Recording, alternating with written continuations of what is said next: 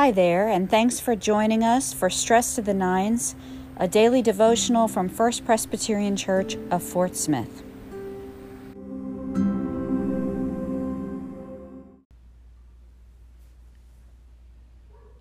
Good evening. The sun came out today, made life worth living, right? Let's begin. Jesus knew that his hour had come to depart from this world and go to the Father. Having loved his own who were in the world, he loved them to the end. We are continuing in chapter 13, this final night with Jesus and his followers. I'm going to read verses 12 and on this evening. After Jesus had washed their feet, had put on his robe, and had returned to the table, he said to them, "Do you know what I have done to you?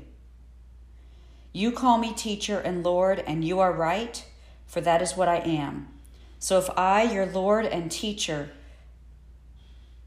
have washed your feet, you also ought to wash one another's feet. For I have set an example for you, that you also should do as I have done to you. Very, very truly, I tell you, servants are not greater than their master, nor are messengers greater than the one who sent them. If you know these things, you are blessed if you do them."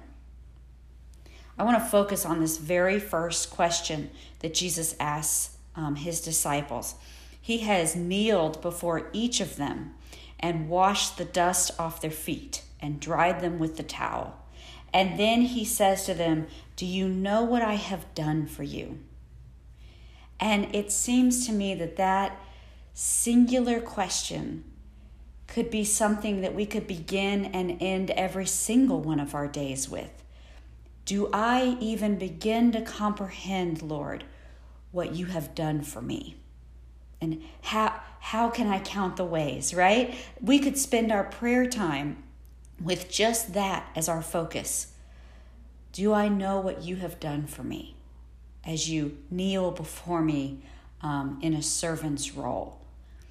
And so I want us to focus on that tonight. I want you, as you're ready for sleep, or if you're listening at this midday, this is the question to hear Jesus asking you. Do you know what I have done for you? And then what is our response with our lives? One of the things about quote-unquote Reformed Christians, which are Lutherans and Presbyterians and people like that, but it's a certain viewpoint into the life of faith. But one of the main viewpoints of that version of faith, of Christian faith, is that faith and our lives of faith are all response. They are all in response. And I think you could argue they're all in response to this question. Do you know what I have done for you? And then we live in response with our lives, the answer to that question. Let's pray.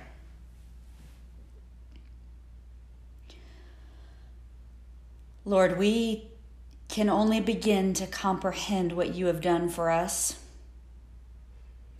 For the times you have turned us around, the times you have pulled us out of the pit, the times you have forgiven us, offered us new life again and again and again.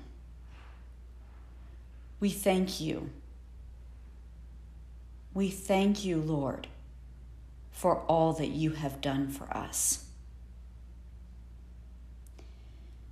We pray that you would help us now live lives of response, lives of gratitude, responding to all that you have done for us, all that you have done for this world. We offer you our prayers for this world and for our own lives, and we ask that you hear us as we pray.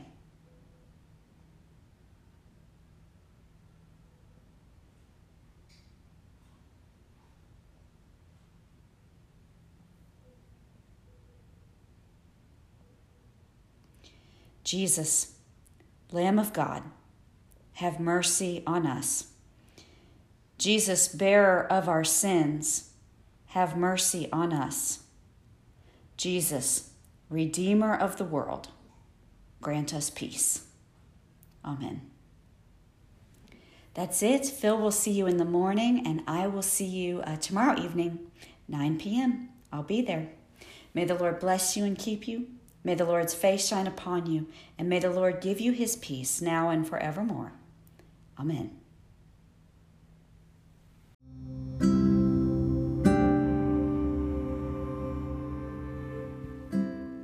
Thanks for joining us for this episode of Stress to the Nines. You can enjoy Stress to the Nines live on the church's Facebook page at 9 a.m. and 9 p.m. 6 days a week, or continue listening on your favorite podcast platform. Until we meet again, peace.